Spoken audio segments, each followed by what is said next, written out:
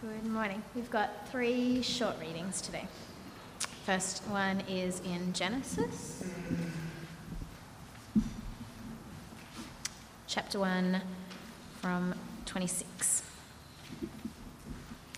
Then God said, "Let us make mankind in our image, in our likeness, so that they may rule over the fish in the sea and the birds in the sky, over the livestock and all the wild animals, and over all the creatures that move along the ground."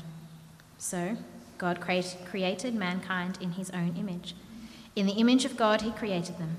Male and female he created them. God blessed them and said to them, "Be fruitful and increase in number, fill the earth and subdue it. Rule over the fish in the sea and the birds in the sky and over every living creature that moves on the ground." Second reading is from Romans 1.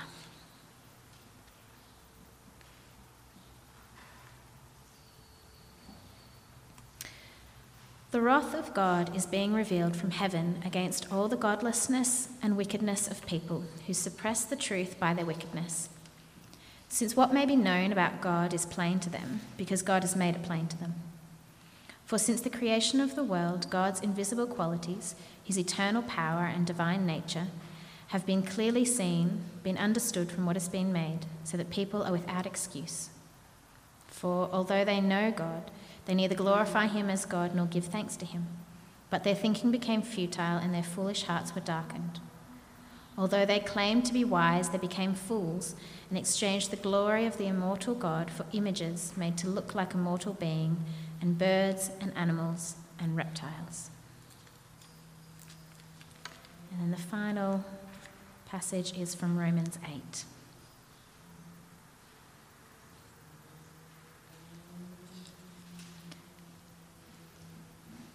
And we know that in all things God works for the good of those who love him, who have been called according to his purpose.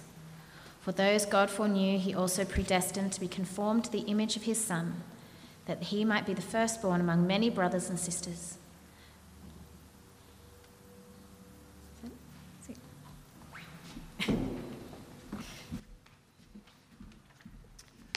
Thank you, Lindsay.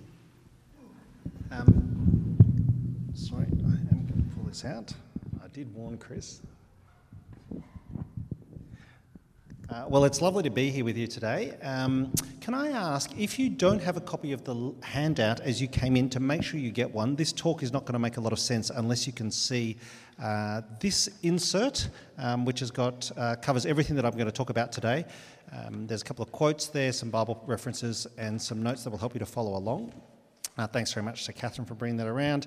The other thing that you'll find, if you didn't get one at the door on the way in, is a copy of the Jesus Week newsletter from the recent Jesus Week mission outreach that we had on campus. I know you heard about it and you've been praying for it, particularly hearing from Jack and Bronwyn and Bethany. But we put that newsletter together really to encourage all those who pray for the ministry just about what God is doing. So now, don't read that now. I can see you, Darcy. Oh, sorry.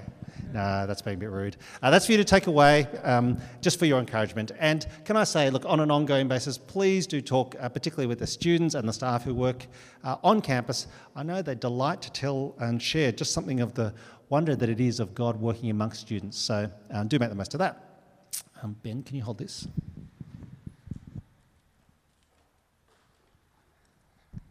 Terrific, thank you. Okay, well, can I say also, it's a real privilege and delight to be here with you today. Normally I am in my home church on a Sunday morning, but Ben and I have been talking about this for a while, and as part of, I guess, the final talk in your series, thinking about gender and sexuality, I'm really glad to be able to be here this morning, just to help us think a little bit about this tricky question of transgender. There will be a Q&A afterwards, which I know is for the whole series, but particularly from today. So if you have any questions, please do store them up and make sure you ask Ben and Kate what they think. So we'll get there in a little while.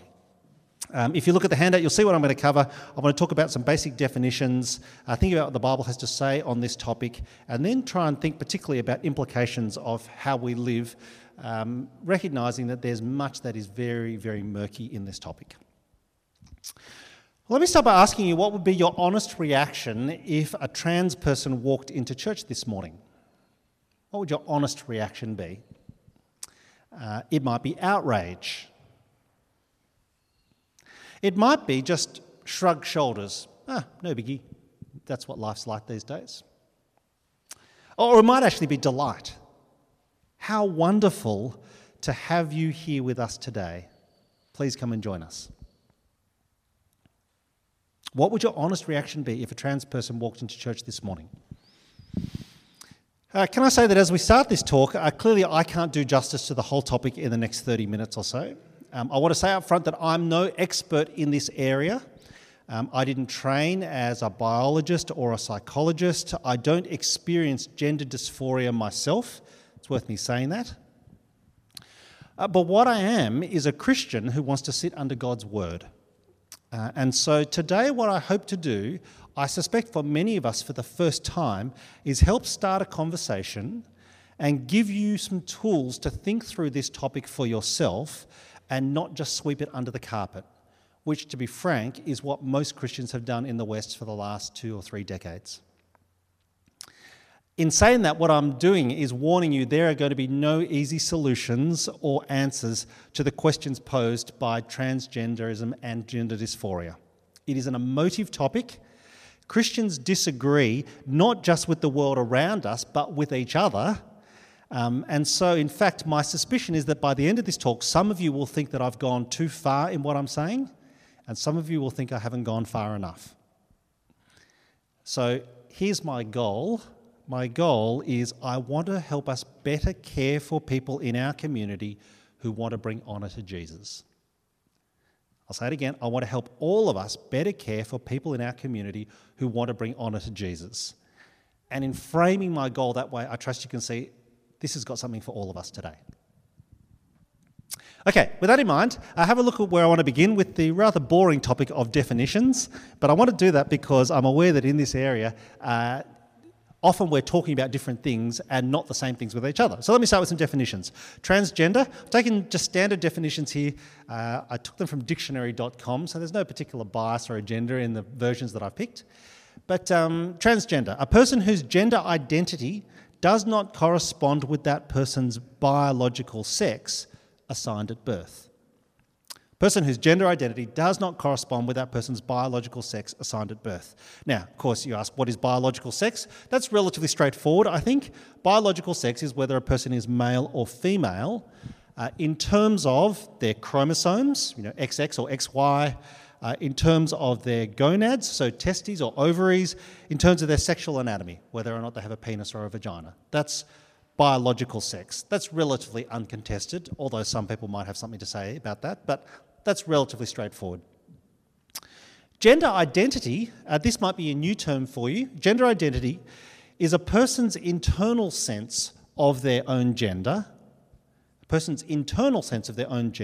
whether male or female, or, as you might have heard the phrase, non-binary. Male, female, or non-binary, that is, gender identity is how you see yourself. Okay? Biological sex, gender identity. Transgender is a person whose gender identity doesn't correspond with their biological sex. Second definition I want to speak about briefly, and this will be new for some of us, is that of gender dysphoria. What I've done again is I've given you a standard definition here. Gender dysphoria is a psychological condition marked by significant emotional distress and impairment in life functioning caused by a lack of congruence between gender identity and biological sex assigned at birth. A psychological condition marked by significant emotional distress and impairment in life functioning caused by a lack of congruence between gender identity and biological sex assigned at birth. Now, the key phrase here is a lack of congruence. A lack of congruence, it's the sense of a misalignment or of being out of sync. And I'll give you a quote there from a fellow called Mark Yarhouse. He's a Canadian psychologist and theologian. His book at the top is excellent on this particular topic, Understanding Gender Dysphoria. Here's what he says. He says, this is a mismatch between one's psychology and one's biology. A mismatch between one's psychology and one's biology. What that means is that most, although not all, but most transgender people experience gender dysphoria. Does that make sense? Most transgender people, not all, but most, experience gender dysphoria. That is a psychological condition marked by significant emotional distress and impairment in life functioning caused by the mismatch between their psychology and their biology. And just to really kind of emphasise that point, in case you're wondering if you've not heard of this word dysphoria before, most of us know the word euphoria. Euphoria, if you're euphoric, you're elated, joyful, everything is going great. Dysphoria is just the opposite. So the exact opposite of everything that's good. Trans people often describe, and you'll have heard phrases like this, feeling like they're a man trapped in a woman's body, or vice versa. And for just a moment, what I'd like all of us to do is to try and imagine what it would be like if every day of your life, from the moment you woke up until the moment you fell asleep, and for reasons entirely beyond your knowledge or control, you felt you were in the wrong skin. Can you imagine what that would be like? To draw a very poor comparison to highlight the distress that a trans person often feels, I want to ask somewhat cheekily if anyone here is completely comfortable and at ease with every part of their body. None of us are we? All of us, as best I can tell, want to change something about ourselves. And so in a bid to alleviate this kind of distress, a trans person might try various approaches. They might try cross-dressing, perhaps in private, then in public. They might consider hormonal treatment. And at a most extreme, they might look at surgical options, gender reassignment. Now, let me just point out at this stage, transgender is not about the very rare cases of intersex. So you know LGBTI, the I stands for intersex. Intersex is a situation where a person's biological sex can't be clearly identified as either male or female in terms of anatomy. It's a very rare condition. That's not what we're talking about. And equally, this is really important to hear, transgender is not about sexual preference. It's about identity and how you see yourself. One of the questions people often ask is how prevalent is transgenderism in our community? It's very hard to tell. There's not a lot of statistical evidence, but I think most of us would acknowledge that it's a small percentage of the population, although probably more than what we think, just given the stigma that's been attached to it in the past. In our current cultural context, transgender is one example of the view that how you feel about yourself gives you the right to be accepted by society on your terms. All right. It's a bit of information I've thrown at you. Are you still with me? Okay, all right. This is just the definitions part. Let's get into then what the Bible has to say at point 2. What does the Bible have to say? Now, the first thing for me to say here is that the Bible doesn't directly address the topic of gender dysphoria. Not surprisingly, it's in a sense a relatively new phenomenon, at least in terms of its observation and articulation. But what the Bible does say is an awful lot about identity and who we are. And I've picked just 3 aspects which come from each of the readings that Lindsay brought to us to kind of sketch out a theological framework to thinking about transgenderism. And you'll see each of the points there on your handout. Firstly, we have been created male and female in the image of God from Genesis 1. Now, as you're well aware, Genesis 1 teaches many things. I want to point out just 2 that are relevant to this topic today. The first is that all of God's creation is good. All of God's creation is good. It's very good, in fact, the repeated refrain throughout Genesis chapter 1. And what that means is that every human being, however they might see themselves, has great dignity and worth in God's sight. He sees what he's made and he says that it is good. And that assurance actually is confirmed in the fact that Jesus Christ laid down his life to save everyone who trusts in him. That's how good and valuable we are. Second thing to say from Genesis 1 is that although we are all of value in God's sight, in fact of equal value, God has made us male and female. That was the point of the reading that Lindsay brought to us before. God has made us male and female. That is, God has made us with equal value and worth and dignity, but with distinctly different sexes. And in fact, with distinctly different roles, as Genesis 2 will go on to show. What that means is that in some way, by displaying maleness and femaleness, we are manifesting the glory of God the Maker. And we do it in a way that the whole world can see. Now, I haven't tried to say how that's the case. I'm just stating the fact that in some way, being male and female, made by God in a creation he says is good, that actually reminds the whole of creation of what God is like. Okay, that's the first thing to say. We're being created male and female in the image of God. Second thing to say, and this is from the Romans 1 passage, every part of every one of us is corrupted by sin. Every part of every one of us is corrupted by sin. You see, sadly, the magnificent picture of God's good creation in Genesis 1 and 2, it gives way immediately in Genesis 3, as you know, to our rejection of God and his plans for creation. We see the devastating effects of sin throughout the Old Testament. Eventually, by the time we come to Romans chapter 1, the Apostle Paul concludes that sin has corrupted everything in God's good creation, including every part of every one of us, our body, our mind, and our spirit.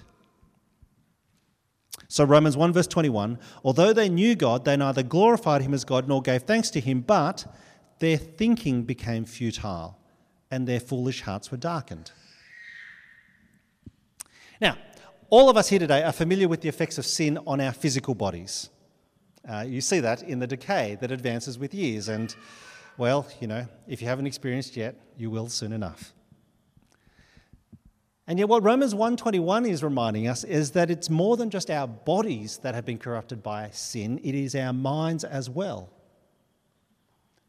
What I think that means is that sin has compromised even our ability to think clearly about God and ourselves. And that means that if our capacity for self-perception and self-understanding has been distorted, quite frankly, we ought not be that surprised when a trans person can say they feel out of sync with their body, they feel like they're trapped in the wrong skin. That oughtn't surprise us one bit. Now, please don't mishear me. I would never say to a trans person, it's all in your mind, because actually, I'm trying to say something bigger to every single one of us. I'm trying to say that the Bible insists that sin corrupts every part of us in every way, and that's why there is so much hurt and brokenness in our world. Well, let me just pause for a moment, try and make an important qualification and also draw out an important implication. Let me start with the qualification. Romans 1 doesn't mean that a particular individual experiences gender dysphoria because they've committed a particular sin. Do you remember when Jesus is asked about the man who's born blind in John chapter 9? And Jesus point blank refuses to attribute his particular suffering in this case to the effect of particular sin. What that means is that we just don't know, I think, why some people are transgender. Scientific data is inconclusive, which at one level provides some measure of relief to parents who anguish if they have a trans child. Did we do something wrong? Here's the implication. The implication is that if all of us have corrupt bodies and minds, then really none of us has any right to look down on anyone else. You can see that, can't you? If all of us have corrupt bodies and minds, none of us has any right to look down on anyone else. That's the worst kind of hypocrisy. What I'm trying to say is that this level playing field that I'm describing, it ought to make us more compassionate for trans people. Or to put it as bluntly as I can, transphobia is completely unchristian. Transphobia is completely unchristian in every way. Now, I've talked about two aspects of what the Bible has to say. If that's all that it had to say, then, quite frankly, we would aspire to empathy, but we'd have no real hope to offer. Which thankfully brings us to the wonderfully good news of the gospel. And so the third and final point on the left-hand side there, Christians are being conformed to the image of Christ. Christians are being conformed to the image of Christ. Have a look at Romans 8:28 again. We know that in all things God works for the good of those who love him, who have been called according to his purpose. For those God foreknew, he also predestined to be conformed to the image of his Son, that he might be the firstborn amongst many brothers and sisters. Here in Romans chapter 8, Paul is using a beautiful image to describe what God's great intervention in his world looks like. He describes us as children of God. Children of God, with Jesus as our big brother. It's very dramatic, isn't it?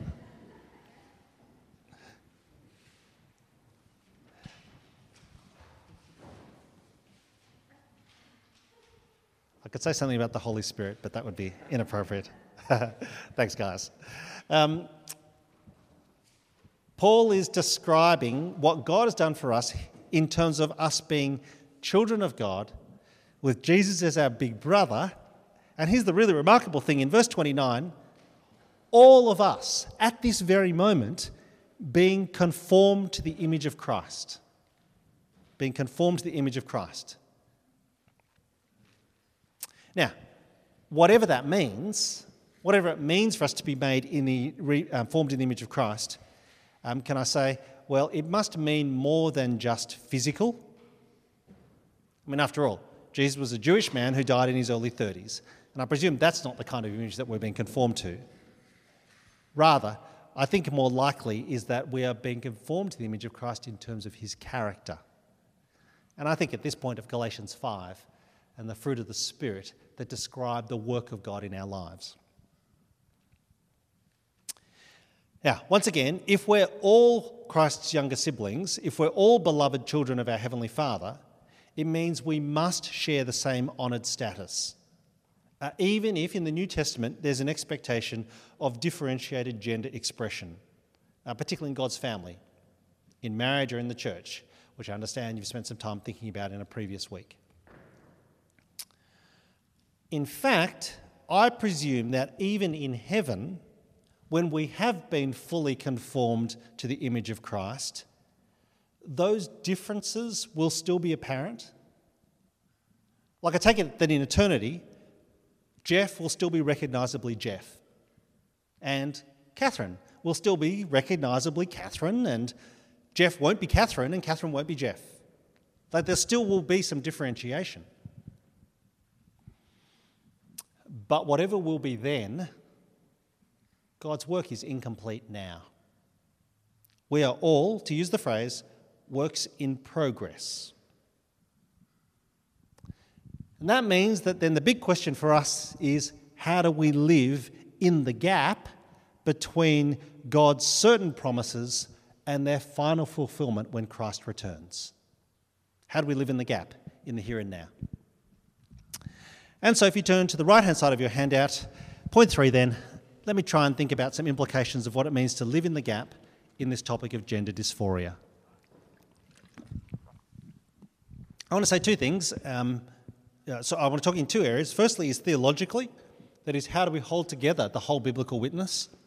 And then I want to reflect pastorally, what do we do when a trans person walks into church? Well, firstly, let's start with the theological. How do we hold together the whole biblical witness? The way I've sketched this out is that I've said there are 3 biblical strands.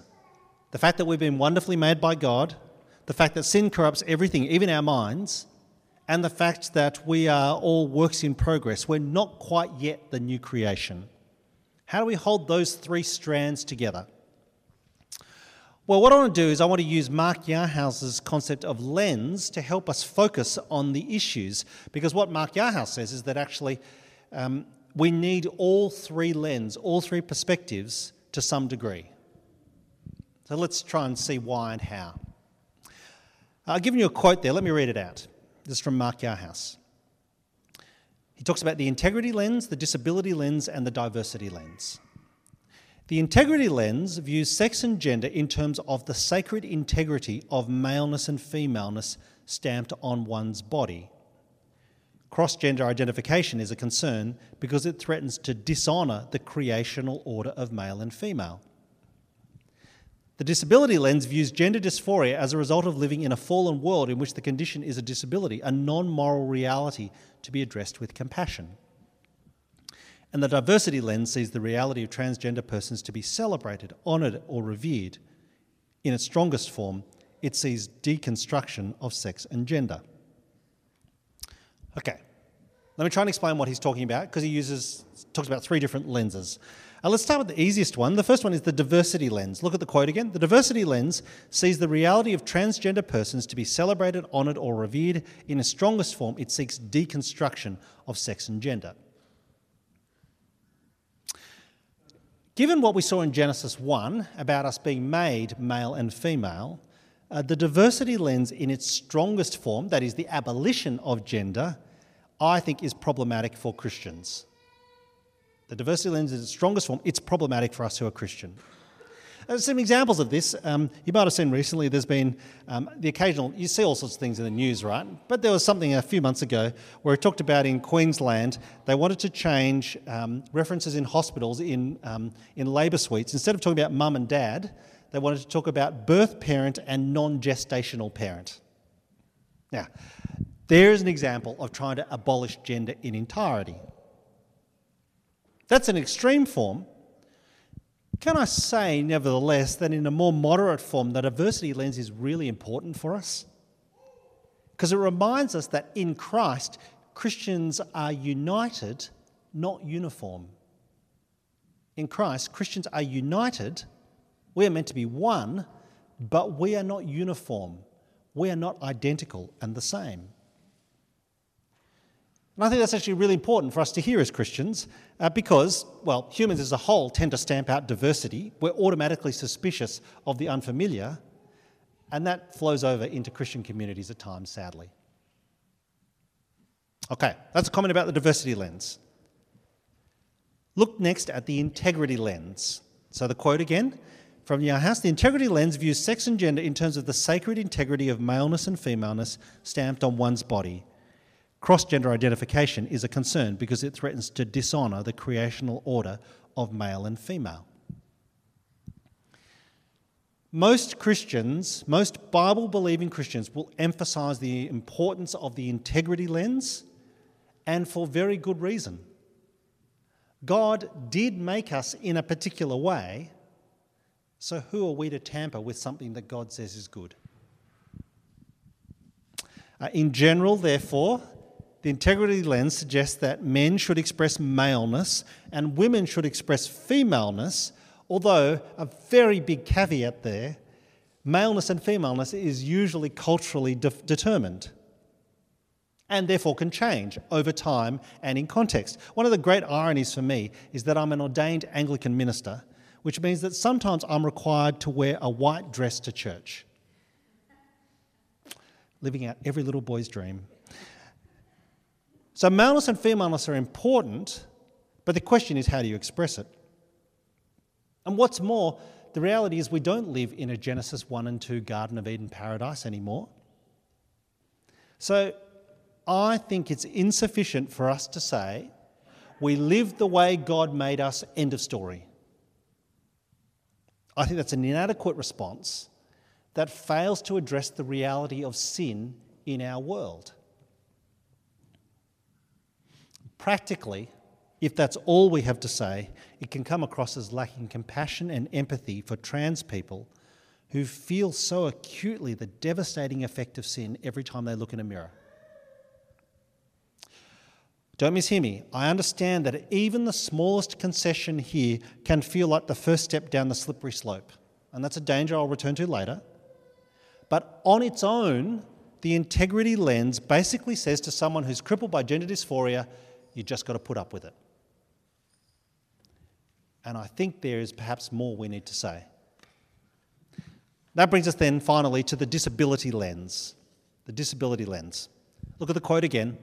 The disability lens views gender dysphoria as a result of living in a fallen world in which the condition is a disability, a non-moral reality to be addressed with compassion.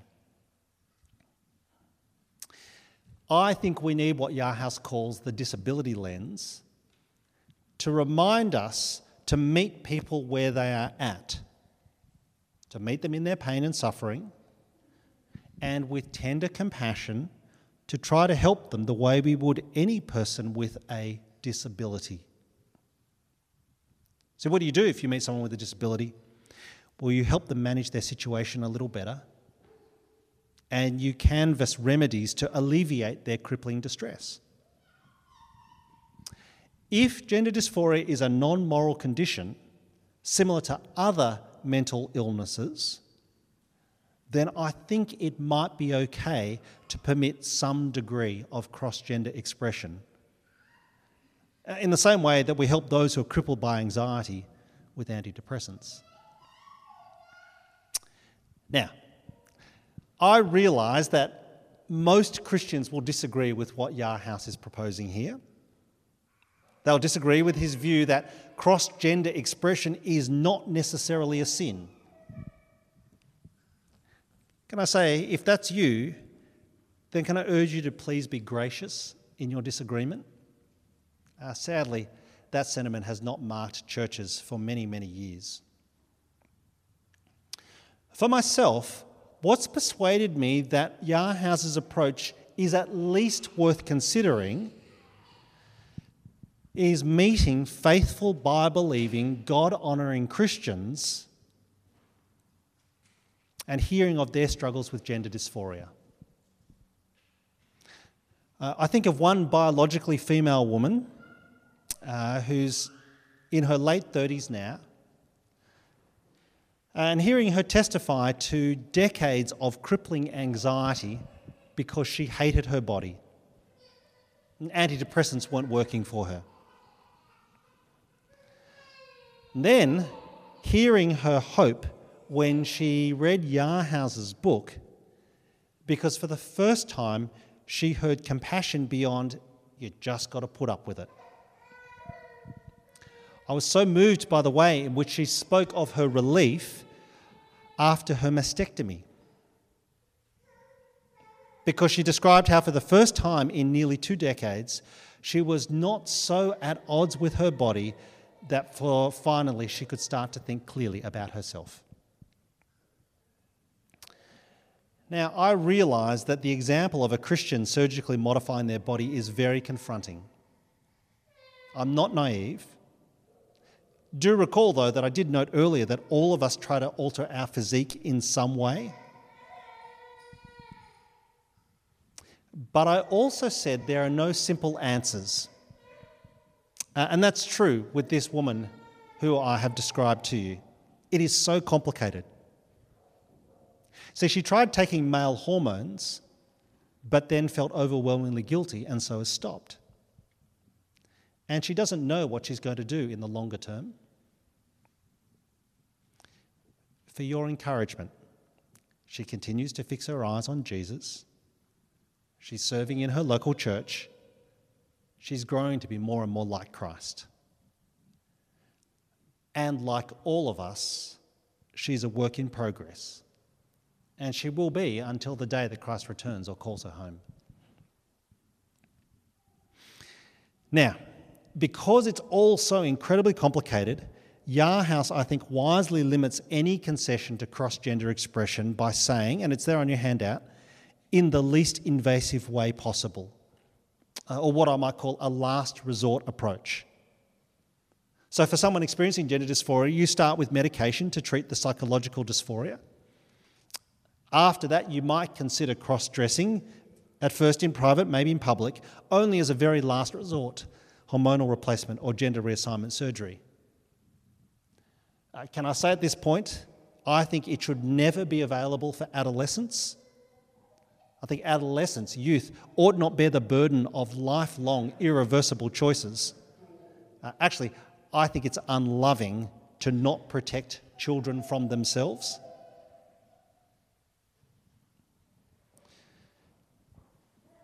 But at the end of the day, even the most drastic of interventions will never fully remove the suffering we all experience in our fallen world.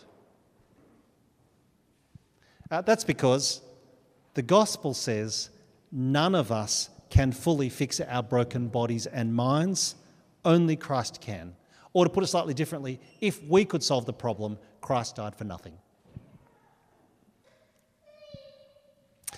Now, I did mention the slippery slope concern earlier, and I said I'd come back to it. I think it is a fair objection. And that means, therefore, that my advice to any Christian who's contemplating this pathway, I'd say to them, a Christian always expects ongoing suffering. A Christian always expects ongoing suffering. Thanks be to God, he's dealt with the ultimate cause of suffering, with sin at the cross, but you will never achieve a pain-free existence, no matter how hard you try. Even if you manage to alleviate gender dysphoria, there will always be other ways you suffer the sheer agony of not yet being fully conformed to the image of Christ. You remember that great passage in Romans 8:28? It's there actually on your handout. It's a wonderfully popular memory verse, and for very good reason, but sadly Christians tend to misquote it. Most Christians think that Romans 8 says, we know that in all good things God works for the good of those who love him, but it doesn't. It says in all things, even in suffering, God is working for our good. One day there'll be no more tears or crying or mourning or pain, but not till then, when we're with Christ and like Christ, which is better by far. Okay, well, what I'll do at this point then is talk for a few minutes about some pastoral implications, and I will do that once I find my notes that have somehow gotten out of order, which is interesting. Aha! Nope. I appear to be missing a page. This talk might get a bit shorter. Let's talk then about some pastoral implications, what to do when a trans person walks into church. You'll see the three things that I want to cover there. The first is to encourage us to please remember that everyone should be welcome here. This obviously is a challenge for us. I guess the point that I want to make here is that if you're a trans person, what kind of reception do you think you're going to get if you walk into a church on a Sunday morning? It's not hard to answer that question, right? Yeah, I think you do. Which means that we have a long way to go if we want people to understand that they are welcome here, that they might come to know who Christ is. That's, of course, what happened for us in the first place, isn't it? We came to church and someone welcomed us and introduced us to Jesus. That's the same for us, for any person who walks through our door. One of the really interesting questions that it's worth us reflecting on is what we expect of someone when they come to church. There's a little, I've written a few words down there. They all start with B, just to make it memorable, because that's what preachers do, right? Sometimes I think people think that what church is about is it's a place where you have to behave in a particular way so that you might come to believe what people are talking about, and then ultimately you'll be invited to belong. That's a church for insiders. That's not a church for outsiders. Actually, it's the exact opposite. For us, church ought to be a place where, first and foremost, those who walk in are invited to be part of our community, to belong here. Over time, they'll come to see what it is that we believe about Jesus, and then, like all of us, we become conformed to the image of our Saviour. This, I think, is a big challenge for us, and I'll put it there. We can come back and reflect on it more in question time later. Please remember that everyone should be welcome here. In fact, if I can just kind of up the ante a bit, I read recently an observation by someone who's written well in this area, a guy called Preston Sprinkle. He made the comment that as the number of trans people increases in our society, we ought to expect more trans people in our churches. Or more to the point, if we don't see more, it asks the question, what might we need to change? Okay, that's the first comment. Second comment, pastorally, please lean towards compassion rather than controversy. Please towards compassion rather than controversy. I guess the thing that I want to say here is that if a trans person does walk into church, the reason they're here is probably not because they're a cultural warrior and they're trying to overthrow gender in entirety. That's probably not why they come to church on a Sunday morning. Now, look, I get there's times and places where we need to have those conversations, but this is probably not it. So I think what I want to encourage us to do is be people who lean towards compassion rather than controversy. Now, that's tricky and it's hard at times. I guess it's hard because instinctively we do find it hard to show compassion, I think, when we see others who are different or where we think that perhaps they've made choices that we disagree with. Here's a handy hint if you find it hard to instinctively show compassion. Whenever you see someone else who looks disfigured by sin, just remember how you look to others. It's a bit cheeky, but it's true, isn't it? Because if you remember that, then you're reminded of God's great compassion for us. And that really ought to make us the most compassionate people in our society. Once again, transphobia is completely un-Christian in every way. By saying compassion and avoiding controversy, what I'm saying is that, although there's a time and place to talk about such issues, it's not in church on a Sunday.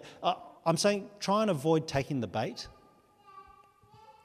Try and avoid taking the bait when we're provoked, even if, as Christians, we get called bigots or haters for what we might say in this area.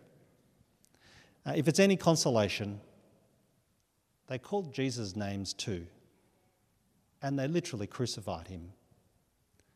But still he prayed, "Father, forgive them. They just don't know what they're doing." Ultimately, I think we're much better off trying to show how our hope is not for this world. It's passing away in its present form. Our hope is for the one that's been inaugurated by Christ. And that's the only way in which you'll ever endure any suffering, because, it's just for a little while. And the suffering produces perseverance, and perseverance produces character, and character produces hope, a hope that doesn't disappoint, because we will be conformed to the image of Christ one day. I think that if we spoke more about our hope, even in the face of opposition, that will give us opportunities to both convey compassion and invite someone to ask us to give an answer for the reason for that hope that we have. And so, let me finish then by urging you to pray for courage and patience and support to live in the gap. And do you remember how I started this talk? I said that my goal was to help us better care for people in our community who want to bring honour to Jesus, and I said that was all of us. So here's the prayer for all of us. It's a prayer for courage and patience and support to live in the gap whilst we wait for Christ's return. And that prayer is important because it's hard to see ourselves the way that God does. It's hard to see ourselves the way that God does. So here's some encouragement to get you started. Did you know that the one who is remaking us in the image of Christ, he can already see us as we will be in perfection? There's a picture at the bottom there, and here's where I'll conclude. It's a picture of perhaps one of the most famous sculptures of all time. Many of us will know it. It's Rodin's sculpture, The Thinker. I found myself wondering what it would have been like if you had been there whilst Rodin was constructing this sculpture, watching what was going on. My guess is that if you've been a casual observer, you'd be thinking things like, what the heck is he doing? Where is this all heading? I can't possibly see what this will be like. And I can imagine someone saying, hey, Rodin, they probably wouldn't have said that, would be his first name, but they just said, hey, dude, what are you doing here? And I can imagine him replying something like, just hold on. Just wait a minute, it'll all become clear. If pressed, he might have said, I know what this is going to look like, even if you can't see it yet. Until eventually he downs tools and he says, I'm finished. It's done. And it is worthy of all praise. Let me pray, and then we'll see how we go on questions. Finish then thy new creation, pure and spotless let us be. Let us see thy great salvation perfectly restored in thee, changed from glory into glory, till in heaven we take our place, till we cast our crowns before thee, lost in wonder, love and praise. Amen. Take a seat, have a break.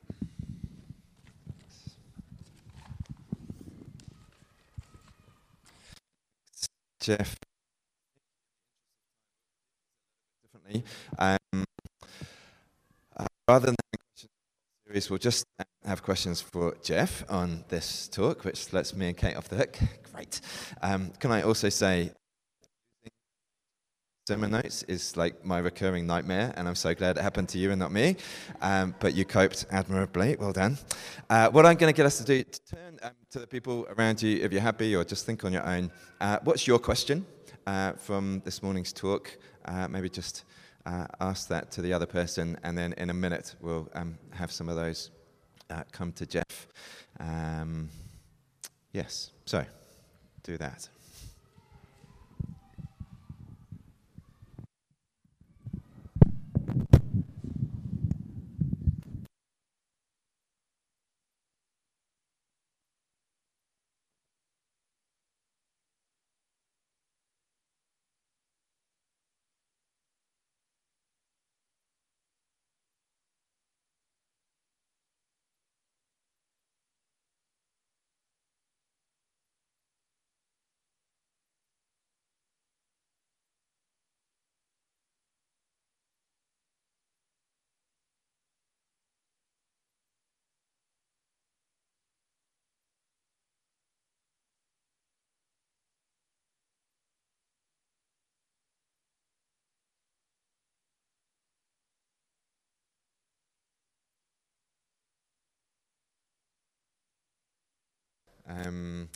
Let me just say, Jeff, thank you. I feel like it would have been easy to kind of address this issue with a simple but ultimately simplistic answer, and thank you for not doing that and entering into the complexity of it, and the fact that we're dealing with people here. This isn't simple, so thank you. Yeah, thanks, Ben. And look, as part of what I didn't say, and I should have, is I hope you hear even from me, I'm not certain about what we ought to do with every question in this area. Like, genuinely, I really appreciate the chance to be able to talk and to think with you, because it is highly complicated. And yeah, I think Ben and I talked for a while actually before, in the lead up to this, as I tried to explain what I was thinking about. Both of us acknowledged if there was a simple answer, people would have worked it out, and there isn't, which doesn't mean that therefore we give up, but it does mean that at one level, I didn't say this at the start because this would have put you off, you're going to come away from today with more questions than answers, but hopefully that's the start of the conversation, which, if I could draw the parallel, in Christian churches, we did not do this well with the challenge of homosexuality in the 80s, 90s and early 2000s. We just ignored the whole thing, and you reap what you sow, and I really hope we don't do that. So, thanks. Do you want to take questions? And answers? Yeah. Yeah, questions. Things you'd like to ask. Anything at all. Yeah, let's start with Sal. What about pronouns? Yeah, thank you. Yeah, this was in the missing page of notes. So what do I do about pronouns? So here's my view. My view is that if I meet a trans person who introduces themselves with a particular name and uses and expects a particular pronoun, I will do whatever they say. That's not necessarily because I think everything about why they've chosen that I agree with. Probably I don't. But I figure actually as a matter of courtesy, if I want to continue a conversation, then I have to be willing to do that. I know some Christians feel uncomfortable about that, and I understand there's some broader implications. So again, I didn't touch on this, but in a school's context, what do you do? How do you understand that? And so, for example, at the school to which my daughters go, now let me think, is this public? Yeah, I think it's public. I think what they're reflecting on is how they might use if a child wants a different name, they're willing to use that. But if the child wants to use a different pronoun, a different gendered pronoun, they're less likely to do that. So, which is just my way of saying it's complicated, but as I think about the issue, if I want to have a conversation with a trans person, I think just out of respect, I have to be willing to use the way in which they self-identify, although I understand that some people would find that hard. But thanks. Catherine. Yes. Do you want to are you happy to take your mask off just so people can hear you?